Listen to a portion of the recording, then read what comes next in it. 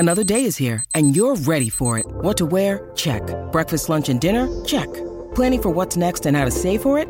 That's where Bank of America can help. For your financial to-dos, Bank of America has experts ready to help get you closer to your goals. Get started at one of our local financial centers or 24/7 in our mobile banking app. Find a location near you at bankofamerica.com/talktous. What would you like the power to do? Mobile banking requires downloading the app and is only available for select devices. Message and data rates may apply. Bank of America N.A., member FDIC. Families have a lot going on. Let Ollie help manage the mental load with new cognitive help supplements for everyone 4 and up, like delicious Lolly Focus Pops or Lolly Mellow Pops for kids. And for parents, try 3 new Brainy Chews to help you focus, chill out, or get energized. Find these cognitive health buddies for the whole fam at ollie.com. That's OLLY.com. These statements have not been evaluated by the Food and Drug Administration. This product is not intended to diagnose, treat, cure, or prevent any disease. When you need mealtime inspiration, it's worth shopping Kroger, where you'll find over 30,000 mouth-watering choices that excite your inner foodie. And no matter what tasty choice you make, you'll enjoy our everyday low prices, plus extra ways to save, like digital coupons worth over $600 each week. You can also save up to $1 off per gallon at the pump with fuel points. More savings and more inspiring flavors make shopping Kroger worth it every time. Kroger, fresh for everyone. Fuel restrictions apply. Welcome to the New Books Network. I'm Caleb Zachrin, assistant editor of the New Books Network. Today I'm speaking with Richard Duncan about his latest book, The Money Revolution: How to Finance the Next American Century. Richard has had a long career in both public and private finance, and now works as the publisher of Macro Watch, a video newsletter that analyzes the global economy. The Money Revolution is a synthesis of banking history, an analysis of the evolution of money, and an overview of the United States' current capital structure. In addition, he's also offered a detailed argument in favor of investment in critical infrastructure and resources. Richard, thank you for joining me today on the New Books Network. Caleb, thank you for inviting me. Of course. This is a really interesting book. You cover so much. There's so much meat in this book. But before jumping into that, I was wondering if you just tell us a little about yourself and your background. Sure. Okay. I'm an American. I grew up in Kentucky, went to Vanderbilt, and afterwards, through a great lucky break, I was able to backpack around the world for a year. And during that year, I got to spend a couple of months in Thailand and Malaysia and Singapore in early 1984. And already the great Asian economic boom had begun. So I realized this was the new land of opportunity. I went back to the U.S. and went to business school at Babson for a couple of years. And when I finished that with an MBA in '86, I flew to Hong Kong and found a job working as a securities analyst for a Hong Kong stockbroking company, a local Chinese Hong Kong stockbroking company for a couple of years until I got some experience. And then I switched companies and started working for James Capel Securities, which at that time was the oldest and the largest UK stockbroking company. And so for the next many years, I moved around between working in Hong Kong and Singapore. In 1990, I moved to Thailand and started running a research department for James Capel. And then after a few years, Salomon Brothers came to town and they hired me, and I worked for them for a couple of more years. And so I was in Thailand from 1990 until 96. And that was a really interesting experience because Thailand's economy was growing at about 9% every year in terms of GDP. It was just really on fire. It was the Asian miracle spread out in front of me. And it was so interesting to watch. But by 94, it was becoming very clear that Thailand was blowing into a big economic bubble. And it was very difficult to see how this was going to end well. And of course, a few years later, it didn't. The Asia crisis started. Thailand's economy GDP contracted by 9% in 98. And the Thai stock market fell 95% in dollar terms from peak to trough. And it still hasn't returned to its peak level of late 1993. So that was my education in bubblenomics, living in Asia and the buildup of the great Asian economic crisis. And once the crisis started, I started calling up the IMF and the Treasury Department and the World Bank, harassing them and asking them to hire me. I managed to get a 3-week consulting job with the IMF in Thailand in May of 98. And then later that year, I joined the World Bank in Washington in a full-time position for a couple of years, working on issues related to the Asia crisis. And then when the Asia crisis did wind down, I moved back to Hong Kong and started working as a banking analyst again, this time on the buy side, doing research, working for ABN AMRO Asset Management. And around that time, 2002, I wrote my first book, The Dollar Crisis, that came out in 2003. With perfect timing, the dollar was plunging for months and months and years even afterwards. So I had perfect timing with that book. And soon after that, I was promoted into being the head of global investment strategy for ABN AMRO Asset Management, based in London, looking at all asset classes globally. And so I did that in London for a couple of years and then moved back to Singapore to work for a hedge fund. And now for the last 10 years or so, I have developed this business called MacroWatch, which is a video newsletter that I sell on a subscription basis. Every couple of weeks, I produce a new video discussing something happening in the global economy and how that's likely to impact the financial markets and asset prices around the world. And along the way, I've written 3 more books, so for a total of 4. The most recent one, the one we're going to discuss tonight, as you mentioned, is called The Money Revolution: How to Finance the Next American Century. And yeah, let's get right into that book where it starts off. The first part of your book offers an examination of the United States monetary system, its long-ranging history. And I was wondering if you could just tell us about the creation of the Federal Reserve. How did we end up with such a powerful central bank in 1913? Right. So the United States didn't have a central bank through most of the 19th century. And as a result, they suffered through some really very serious financial panics. The worst was in 1907. And after that banking crisis, the business leaders, the banking leaders, and the political leaders all realized that they needed to have a central bank. But there was such opposition to the idea of having a central bank in the United States that they had to strike a compromise. And rather than calling it a central bank, it was actually, they set up 12 branches around the country with the board would meet in Washington. But it was a decentralized central bank, and its purpose was to be a lender of last resort in times of banking crises. So, in other words, in 1907, when all banking panics are quite similar. You have a number of good years, credit expands, everything's going great, and then you end up with too much credit, too much industrial capacity and excess production of things, falling product prices. And a couple of companies get in trouble, they fail. That causes panic to begin to spread through the banking industry.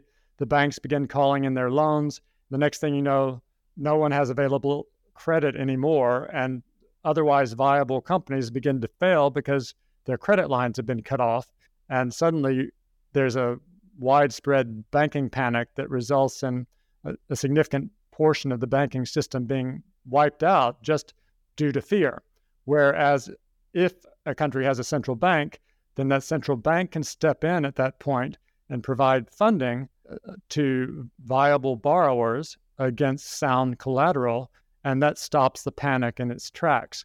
So after the panic of 1907, they decided to create a U.S. central bank, and they created the Fed. But soon, as soon as it did, the circumstances changed quite radically. Just a few months later, World War I started.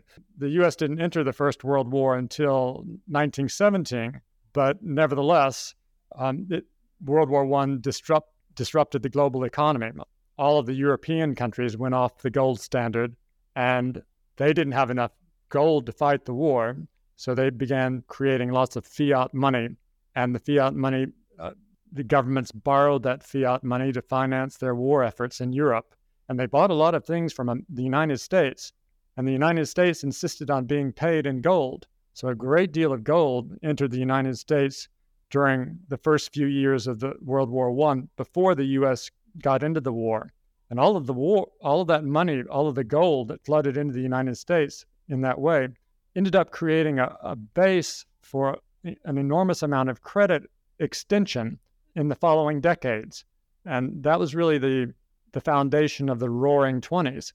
all of the gold that entered the U.S. during the early years of World War I ended up providing the foundation of an enormous amount of credit that was subsequently created all during the Roaring '20s. And then in 1930, a lot of that credit couldn't be repaid. And at that point, the policymakers, the Fed had only been in existence not that long and had never been tested before. And the policymakers in the U.S. in general believed in laissez-faire and market forces, and the government really didn't do very much. They more or less stepped back and let market forces work when the banks started to fail in 1930. And the market forces worked. A new market-determined equilibrium in the economy was reestablished. Unfortunately, that was at a level of economic output that was about 40% less than it had been in 1929. And the unemployment rate shot up to 25% and fluctuated between 25% and 15% for most of the 1930s. And the Fed really didn't do what it was created to do. It didn't step in and provide enough liquidity to prevent that very serious banking panic from turning into a depression. Now, they made excuses as to why they were unable to do that. They said based on the laws that had created them and the confines that they were limited by as a result of those laws, they claimed they didn't have the power to create money on a large enough scale to prevent that banking crisis of the 1930s from turning into a Great Depression. And so the economy collapsed, the world economy collapsed, and we went into a Great Depression for the entire 1930s. And the Depression didn't end until World War II started. And only then did the U.S. government begin having very, very large budget deficits as a result of building war materials to fight World War II. And then all of the government deficit spending at that point, which was financed by the Fed. The laws had been changed by then to allow the Fed to create money more freely. And it was only that combination of massive fiscal stimulus to fight the war, financed in large part by monetary stimulus supplied by the Fed, that ended the Great Depression and allowed the United States to have the financial resources to win World War II. I was wondering, in this Fed World War II experience, if there's anything about it beyond, what you said that you think, is interesting as far as just like what it can teach us about the powers of the Fed in emergency scenarios. Because obviously, like we have the examples of COVID, the 2008 financial crisis, but was there any lessons from World War II that you think are still relevant today? Well, so the Fed did learn an enormous amount from their mistakes in 1930. So something very similar occurred beginning when the Bretton Woods system broke down in 1971. Up until 1971, the world was functioning under the Bretton Woods system, which was a quasi-gold standard. Dollars were backed by gold, and all the other currencies in the world were either pegged to dollars or pegged to gold. So it was a fixed exchange rate system with gold at its core. But by 1971, the U.S. simply didn't have enough gold to remain on that gold-backed monetary system. And Nixon took the U.S. off the Bretton Woods system, and that suddenly changed everything. But to our point here, it allowed a great deal of credit creation to begin to occur, much more than would have been the case otherwise. So over the following many decades, we had an extraordinary credit boom. For example, total credit in the United States, which is the same thing as total debt, two sides of the same coin. Total credit in the U.S. at the end of World War, or say 1950, the ratio of total credit to GDP was around 150%. By 1980, it had increased to 180%. But after 1980, it really then took off.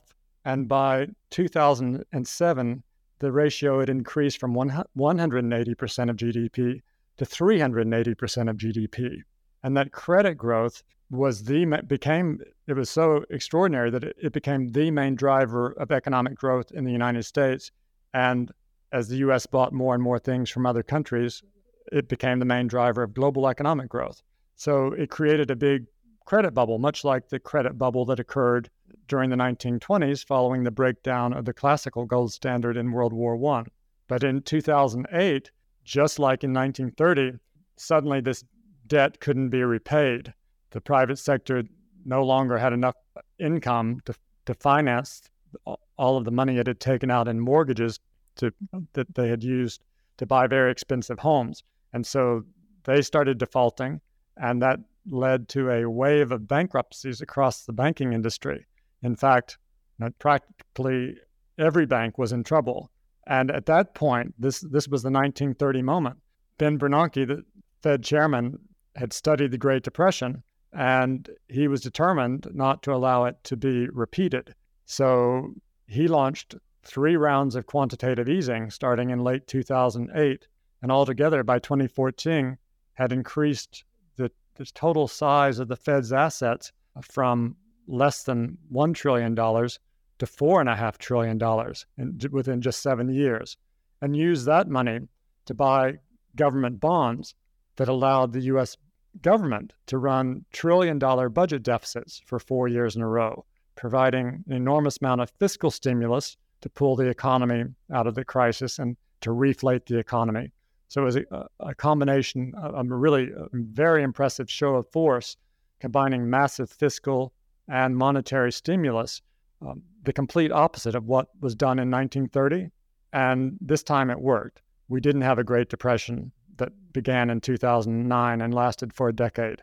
Very quickly, the economy recovered, and it was growing. Asset prices increased very sharply, and we were back off to the races again without having to suffer through a decade-long depression with, who knows what the geopolitical consequences of that would have been. And things were fine roughly fine, more or less fine, until COVID hit us from out of the blue. And once again, we were on the verge of collapsing into a new Great Depression because, as you can imagine, with people being required to stay at home, they would not have had any income, and they would have very quickly begun defaulting on their car loans, their credit card loans, and their mortgages, which would have meant that all the banks in the country would have failed had the government not intervened. But once again, at that point, the government had 2 examples to choose from. The 1930s example, where they do nothing and we collapse into a Great Depression, or the 2008 example, where they do an enormous amount and we don't collapse into a Great Depression. It's easy to understand why they chose the 2008 model instead. So as a result of the pandemic, the government debt increased by $5 trillion over the next couple of years just due to pandemic-related reasons. And the Fed, again, doubled the size of its balance sheet, increasing, creating roughly another $4 trillion, and taking its total assets at the peak up to about $9 trillion, 10 times more than, or 9 times more than it had been in 2007. But that worked. We didn't have a Great Depression despite the lockdowns, and now the economy is larger, 5% larger, 6% larger than it was when the pandemic began. So we've, over the last 15 years, we have avoided 2 Great Depressions, but the cost has been a very large increase in U.S. government debt and a very radical expansion of the Fed's balance sheet. And part of the cost that has stemmed from that has been the high rate of inflation that we have experienced, particularly last year when the CPI peaked at just over 9%. But now it's coming back down. The numbers reported this morning, for me, inflation was back down to 4%. And it looks likely that the economy is going to go into recession, which suggests that there'll be even more disinflationary pressure. So it's likely that the inflation rate will be back down at or even below the Fed's 2% inflation target before too long from now, within the next year or so, year and a half. Yeah, I definitely want to ask more about inflation. But I think before jumping in there, I also want to talk a little bit about part 2 of the book, which covers credit. And I was wondering if just, for listeners that are learning about all this stuff for the first time, if you could just, the most basic level, talk about the relationship between credit and money, and what credit creation looks like in the central bank, U.S. central bank, for example. Okay, I would say that in the past, there was a real difference between money and credit.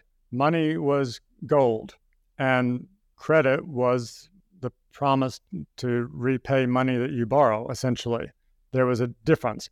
But after 1971, when the U.S. stopped backing dollars with gold, actually it was 1968.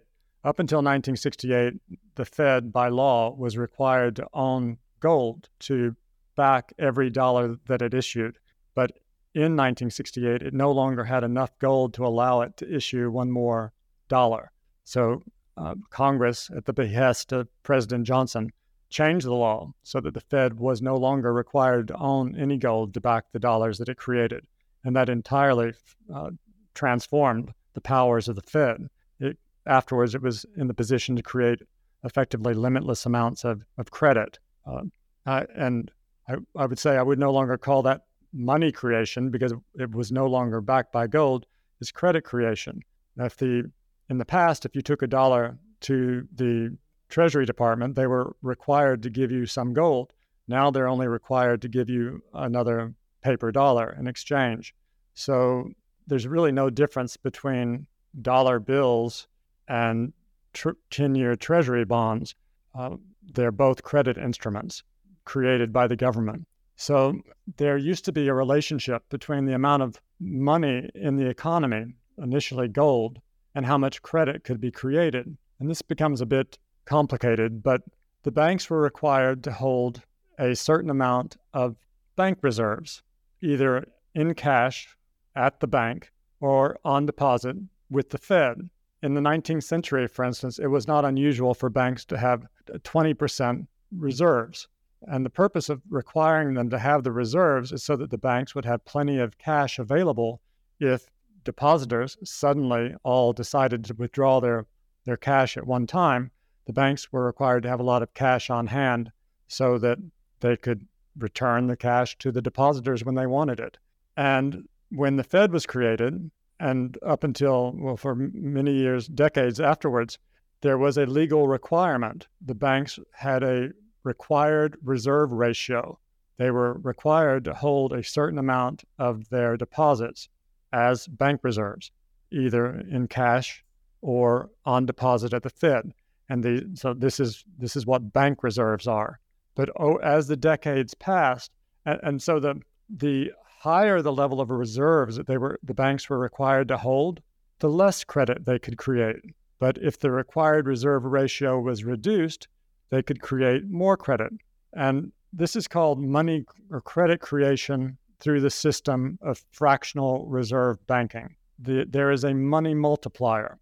In other words, if the required reserve ratio is 10%, then the money multiplier is 1 divided by 10%, or 10 times. But if the bank required reserve ratio is reduced to 5%, then the money multiplier is 1 divided by 5%, or 20 times. So meaning that with the required reserve ratio moving down from 10 times to 5 times, the banking system could expand the amount of credit that it created from 10 times to 20 times the amount of deposits that entered the banking system.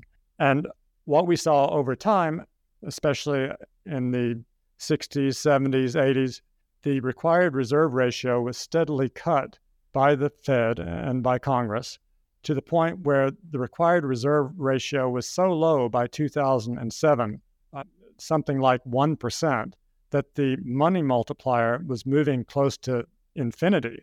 In other words, there were no longer any constraints on how much credit the banking system could create. And that's why we had this extraordinary credit explosion that peaked in 2007, as I described before, with the ratio of total credit to GDP in the country moving up to 370%, 360 or 70%. So in the book, I describe this. The first part of the book is a history of the Fed. The second part of the book is the history of credit over the last 100 years. And I really believe that when we stopped backing dollars with gold in 1971, that fundamentally changed the nature of our economic system. It changed the way the economy works. And one part of that was that it allowed credit to explode. So much so that I suggest that capitalism evolved into what I call creditism. Capitalism was an economic system where businessmen would invest. Some of them would make a profit. They would accumulate that profit as capital, hence capitalism, and repeat investment, saving, investment, saving. That was the dynamic that drove economic growth under capitalism. But that's not the dynamic that drives our system anymore. Our system is driven by credit creation and consumption, and more credit creation and more consumption. And that's created very rapid economic growth. The problem is that this system, creditism, requires credit growth to survive. And from time to time, we get to the point where the private sector, households and businesses, simply don't have enough income to continue to borrow and keep creditism expanding. That's when we tip into crisis and the government has to step in and borrow massively to keep the system expanding and growing. So credit growth drives economic growth in our age, in this age of creditism. This episode is brought to you by Shopify. Whether you're selling a little or a lot, Shopify helps you do your thing, however you cha-ching. From the launch your online shop stage, all the way to the we just hit 1 million orders stage. No matter what stage you're in, Shopify's there to help you grow. Sign up for a $1 per month trial period at shopify.com/special offer, all lowercase. That's shopify.com/special offer. This episode is brought to you by La Quinta by Wyndham. Your work can take you all over the place, like Texas. You've never been, but it's going to be great because you're staying at La Quinta by Wyndham. Their free Bright Side breakfast will give you energy for the day ahead. And after, you can unwind using their free high-speed Wi-Fi. Tonight, La Quinta. Tomorrow, you shine. Book your stay today at lq.com. In 2021, as we saw inflation began to surge, do you see creditism and other factors as, especially the borrowing that occurred during the pandemic? Do you see these as the principal causes? What do you think? Obviously it's very hard to know exactly what the causes are, but what are your general thoughts on the cause of the inflation surge? Okay, so let me give you a little bit of background information here. When dollars ceased to be backed by gold in 1968, 1971, a number of things changed in very fundamental ways. Most obviously, the Fed was afterwards free to create as much money as it dared. But something less obvious is this. Up until let's say 1971, when the Bretton Woods system broke down, trade between nations had to balance. The United States could not run extraordinarily large trade deficits as it does today, because if it had a big trade deficit, that would have sent U.S. dollars overseas to other countries. And at that time, the other countries had the right to convert those dollars into U.S. gold. And the U.S. couldn't afford to lose a lot of gold because it had to have that gold to back the dollars that the Fed created. And if it was suddenly started losing a lot of gold, the Fed would have had to contract the money supply. Taking things to the extreme, ultimately the U.S. would have run out of gold, and obviously then it wouldn't have been able to buy anything else from any other country. So there was an automatic adjustment mechanism under the classical gold standard and that carried on into the Bretton Woods system that ensured that trade between countries balanced because they had to be concerned about losing gold. But once the Bretton Woods system broke down, it didn't take the U.S. very long to discover that it could begin running very big trade deficits with other countries. It didn't have to pay with gold anymore. It could just pay on credit by giving the other countries U.S. government treasury bonds or other dollar-denominated assets. So suddenly, this really radically changed the way the global economy worked. This ushered in the new age of globalization. By the mid-1980s, the U.S. current account deficit had blown out to more than 3.5% of GDP, which was entirely unprecedented. But by 2006, the current account deficit had hit 6% of GDP. The U.S. current account deficit was $800 billion in 2006, in that 1 year alone, meaning that the rest of the world had an $800 billion trade surplus that year, allowing the rest of the world to produce and sell to the United States $800 billion more goods than they otherwise would have been able to do, employing countless millions of people to do that in the process. And so as the U.S. current account deficit became larger and larger, this had very important implications for the global economy, particularly my part of the world by then, Asia. Asia began to boom because it pursued a policy of export-led growth, exporting to the U.S.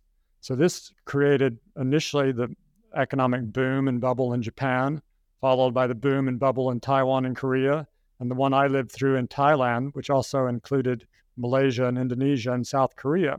And later on, China joined the club, and now Vietnam. So that was all great for Asia.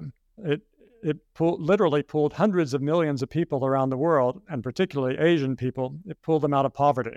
But it also was very beneficial for the United States in very important ways, because once the United States started buying things from other countries, and especially things from countries with very, very low wages, what this meant was that the U.S. economy was no longer constrained by domestic bottlenecks. It was no longer constrained by the size of the U.S. workforce or by the size of U.S. industrial capacity. Suddenly, instead of having to rely just on the American workforce and on U.S. industry, we had a global economy that we could draw resources from. And I think the global population is about 25 times larger than the U.S. population. And most of those people earn far, far less than the Americans do. For instance, when I got to Hong Kong in 1986, I very quickly started making trips across the border to China. And in southern China, as far as the eye could see, there were factories full of 19-year-old women earning $3 a day.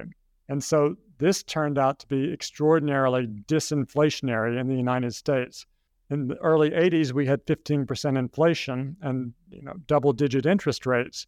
But as we started running trade deficits with the rest of the world, the inflation started plunging, and the interest rates followed the inflation rate down. And so by the time, the turn of the century, from 2000 until the time COVID began, the average inflation rate in the United States was very low, roughly 2% a year.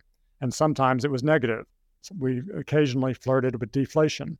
And that's despite the government running very large budget deficits and the Fed creating money on a very large scale, particularly after the crisis of 2008. After 2008, even though the government was running trillion-dollar budget deficits and the Fed was creating trillions of dollars through quantitative easing, the highest rate of inflation we got then was in 2011. The CPI peaked at 3.8% in 2011. And a few years later, by the early months of 2015, we were actually back in deflation again for a couple of months. So there was no inflation. So this changed the parameters within which the U.S. economy could function. It meant that the U.S. government could run big budget deficits and stimulate the economy and create more growth than would have been possible otherwise. If they'd done this back in the 1960s and 70s, as President Johnson and President Nixon did, when Johnson and Nixon ran big budget deficits, it overstimulated the closed domestic U.S. economy and led to high rates of inflation.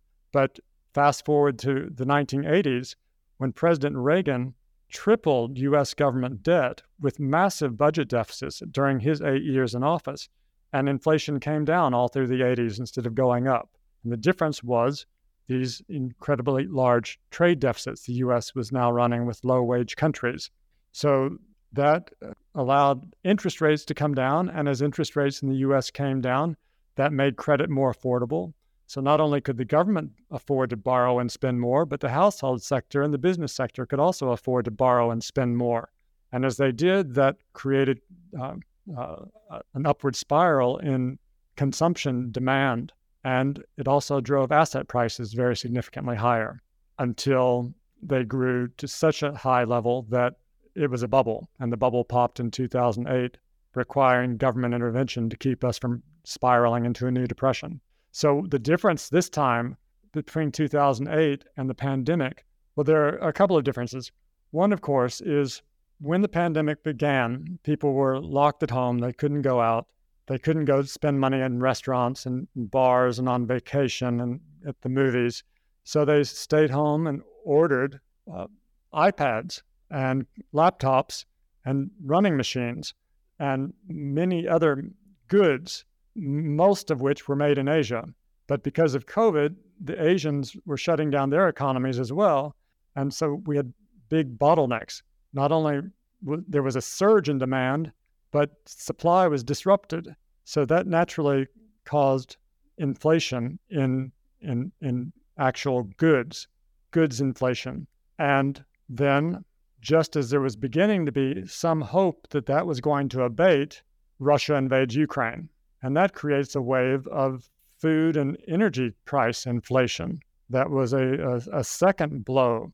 And these things combined started to build on themselves, and people began to fear that the inflation was going to become entrenched. And so this is, in other words, those two things represented a severe blow to globalization, a partial reversal of globalization. And it was globalization that had driven down the inflation and the interest rates in the United States to begin with. Now, with these supply chain bottlenecks and war, it represented a partial reversal of globalization, and we got a spike in inflation. But also, it is true that with the government sending out large stimulus checks to practically all the Americans, that gave the Americans a lot of spending power that they wouldn't have had otherwise. And it ended up giving a big boost to demand for these goods. And that demand also contributed to the higher rates of inflation. But I think, of course, the government didn't know how the pandemic was going to play out. In retrospect, they overdid it on the stimulus side, and the cost was a spike in inflation for a year or so that's now coming down. But I think it's better to err in being too aggressive in providing stimulus than it would have been to provide too little stimulus and end up in a very serious depression as we were in the 1930s, or even, something 25% as bad as the 1930s would have been quite horrible. So better to err on the side of overdoing it, in my opinion, than underdoing it. The costs are less to overdo it than to underdo it. If you're thinking about just different schools of thought surrounding government debt, we can put modern monetary theory on one side and then, monetarism on the other, or maybe, even further gold standard. But we can table that for now. Where would you sort of place yourself on the spectrum? Would you put yourself a little bit closer towards the sort of Keynesian modern monetary theorist camp? I would consider myself a pragmatist. I think different economic philosophies are appropriate for different economic times and conditions.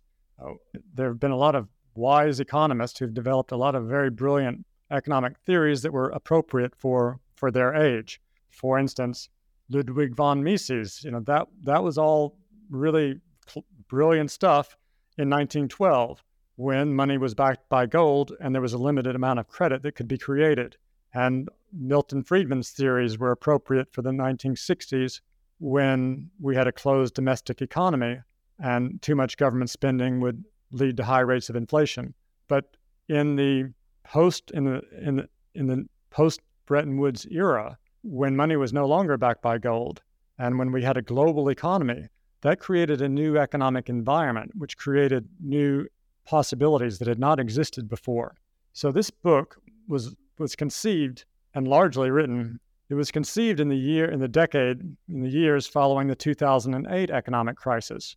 And what we learned from that was that it was possible for the government to run trillion-dollar budget deficits and for the Fed to finance those by creating trillions of dollars of fiat money without leading to high rates of inflation. So my conclusion from that was, well, if that's the case, then I believe we should have the U.S. government borrow and invest very aggressively in new industries and new technologies on a very large scale. Industries and technologies like artificial intelligence and quantum computing, biotech, genetic engineering, renewable energy, robotics, nanotech, and so on. And if we were to do that on a large enough scale, this would induce a new technological revolution that would turbocharge U.S. economic growth. And instead of the economy growing as it is now, very weakly at 1% to 2% a year, we'd be looking at something more like 5 or 7% a year. And this sort of investment would result in technological breakthroughs and medical miracles and marvels that would radically enhance human well-being. And that's really the underlying theme of the book. And it appeared when I was writing the book that the U.S. government could get away with this without causing high rates of inflation. Now, in the book, I don't put a specific number on how much the government should invest, but I argue that the government should invest as much as possible, as soon as possible, and find out by trial and error over a decade. And if it turned out that the investment overheated the economy, then they could slow it down for a while. So we've seen the CHIPS Act and the Inflation Reduction Act. There's been some of that, some money. I think $20 to $40 billion has been put aside for investment in green technology and renewables.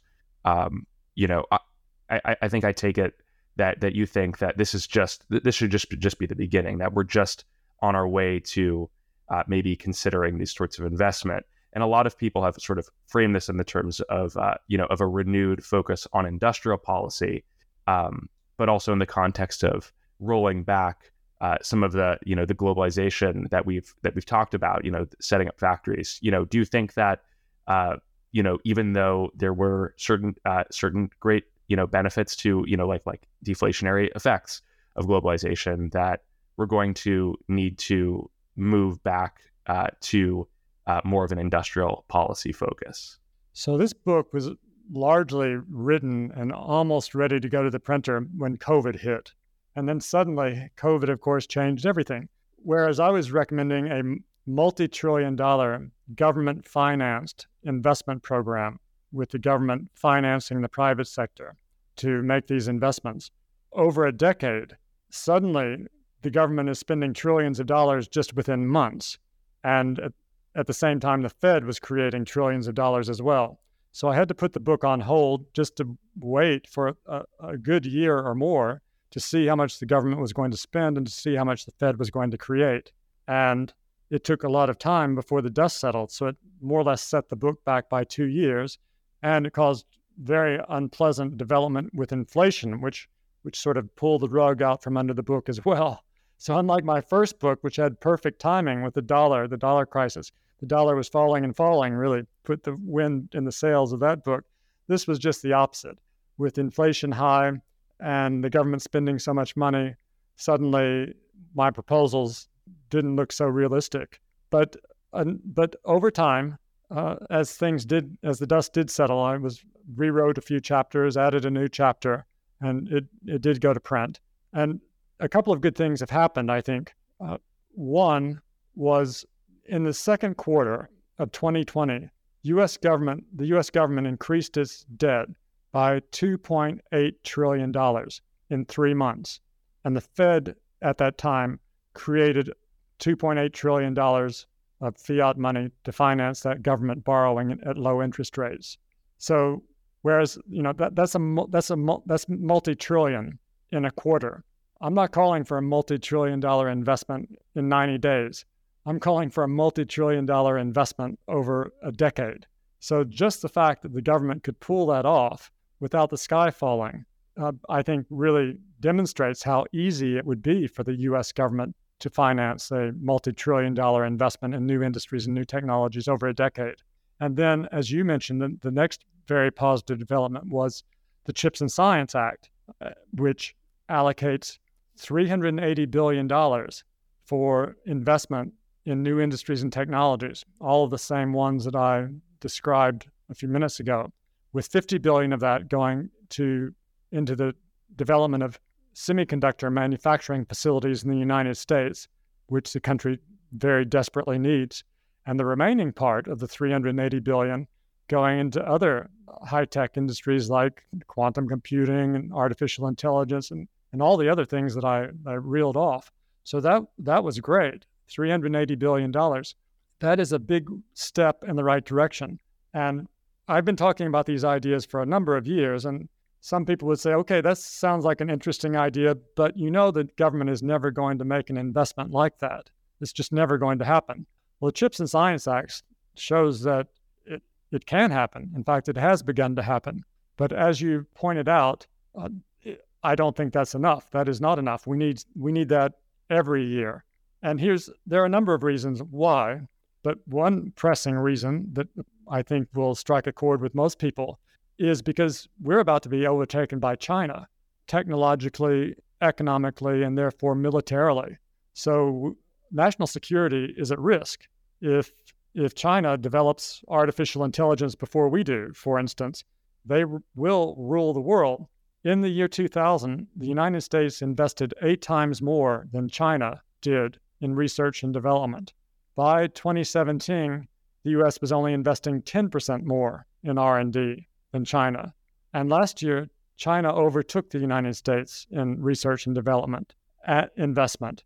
And if current trends continue, within a decade, 10 years from now, China, if current growth rates persist in both countries, then in that 10th year, China will invest 40% more in R&D in that year than the U.S. does. If that happens, then China will leapfrog us technologically. And, maybe China will be a benign ruler. But history suggests that countries with vastly superior technological power rarely treat inferiors kindly. So I believe it's of the utmost national interest that we don't allow that to happen. And the only way we can prevent that from happening is for the government to finance a very aggressive investment program in new industries and technologies. And I would propose that they do this in joint ventures with the private sector. Many people believe that the government can't do anything right. I don't share that belief. For instance, almost everything that is in your smartphone that makes it smart was the result of U.S. government-funded research, such as semiconductors and GPS, touchscreen technology, and of course the internet itself. But leaving that aside, what I suggest in the book is that the government could borrow the money and set up joint venture companies with, let's say, America's 10,000 brightest and most talented entrepreneurs and scientists, and creating joint venture companies with these private sector entrepreneurs and scientists, with the government keeping a 60% equity stake in each of these companies, and the entrepreneurs and scientists getting a 40% equity stake, and with the entrepreneurs and scientists managing these companies, so that when one of them invents a cure for cancer, a cancer vaccine, and a cure for Alzheimer's and diabetes and all of the other diseases, and cheap fusion, all of these companies can be listed on NASDAQ with trillion-dollar valuations, with the government, i.e. the U.S. taxpayers, keeping 60% of the gains. And thereby, this investment program would pay for itself many times over, and the level of U.S. government debt would fall rather than rise, and the ratio of debt to GDP would become very much smaller because the GDP would grow so quickly, and we would cure all the diseases and have cheap, limitless energy, and could reverse the damage that we've done to the economy, to the environment. Right. I definitely see how the need, especially in some of these critical areas, to invest. My last question is just a more of a general, kind of going on the China, U.S. Looking at the differences between the economies. Obviously, the U.S. runs a huge trade deficit with China. Is this something that you see? The U.S. needs to maybe move away from its consumption-driven economy, and China needs to develop more of a consumer economy base. Do you think that that's going to be something that is going to need to happen, or can they still continue to chart these different paths? We have the post-Bretton Woods international monetary system is known as the dollar standard. We had it one time. We had a gold standard. Then we had the Bretton Woods system. Today we're on the dollar standard. And the way the dollar standard works is the U.S. consumes and has very large current account deficits. So last year, the U.S. current account deficit hit a new record of $944 billion. And that threw out $944 billion into the global economy in that 1 year alone. The total cumulative current account deficit since the Bretton Woods system broke down in 1971 has been $14 trillion, meaning the rest of the world has had a $14 trillion trade surplus. And this has been the thing that has pulled hundreds of millions of people around the world out of poverty. So the U.S. current account deficit provides the liquidity that the global economy runs on. It provides the dollars. You often hear people these days say that, oh, the dollar standard is going to collapse, or the dollar is going to collapse because China is going to begin buying oil from Russia and they're going to pay in yuan instead of dollars. But that's just nonsense. China has a big trade surplus with the world. So it's not throwing any Chinese yuan out into the global economy to finance the growth of the global economy. It's the dollar and the U.S.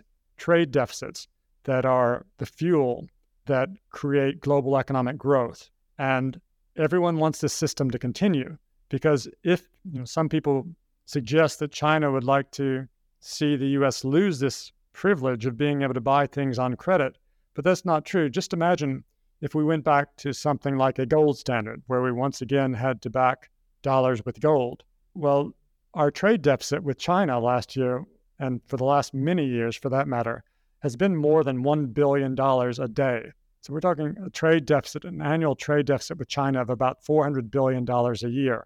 Well, if we had to actually pay for that with gold or some hard asset, then within a matter of months, we would run out of gold, and we would not be able to buy one more pair of tennis shoes from China. And consequently, China's economy would collapse into a Great Depression within a week, and so would all the other countries around the world. So the last thing the world wants is for this dollar standard to end, because the global economy is built on the dollar standard, is built on dollars, and that's not going to change. Right.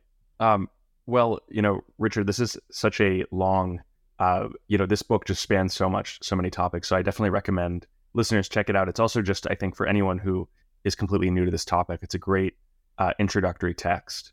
I was wondering, before we sign off, if you could just talk a little bit about MacroWatch and some of the other stuff that you've been working on. Yes, thanks. So I've had this MacroWatch business now for nearly 10 years, and every 2 weeks I upload a new MacroWatch video describing, is essentially me making a PowerPoint presentation discussing something important happening in the global economy and how that's likely to impact asset prices, stocks, bonds, properties, currencies, and commodities. The 2 weeks ago was a discussion of how tightening lending in the U.S. banking system was likely to force the Fed to pause its rate hiking cycle, at least at the Fed meeting, which occurred yesterday. And in fact, they did pause they didn't hike this time. And the one that I just produced today was a discussion of the dollar standard. I made a trip to Vietnam last week, which was interesting. And it was fascinating to see Vietnam's economy. I've been more than a dozen times, but Vietnam's trade surplus, Vietnam's economy and its great economic boom that it's enjoyed during this century is a direct product of the dollar standard system. Before we started having our trade agreement with Vietnam in 2000, they didn't have a trade surplus with the U.S. Last year, Vietnam's trade surplus with the U.S. was $116 billion. And the cumulative trade surplus since 2000 has been nearly $700 billion. And all of this money has gone into the Vietnamese banks, allowing extraordinary credit creation through that process of fractional reserve banking that I described, and led to an extraordinary economic boom that's caused the GDP per capita of Vietnam to increase by 9 times since 2000. So these are the sorts of topics that I discussed. This one was really intended to refute the idea that the dollar is going to collapse or that the dollar standard is going to go away sometime soon, because it's not. But most of them are focused on it. A lot of it is focused on the Fed and government policy and how changes there are likely to affect stocks and other asset prices. So I hope if your listeners are interested in that, they can visit my website at richardduncaneconomics.com and check that out. Yeah, I'll put a link in the show notes to that, in addition to any other anything else that you think listeners should check out, and of course a link to the book as well. Well, Richard, thank you so much for being a guest on the New Books Network. It was great speaking with you. The book is The Money Revolution: How to Finance the Next American Century from Wiley. Thank you, Caleb. I enjoyed talking with you.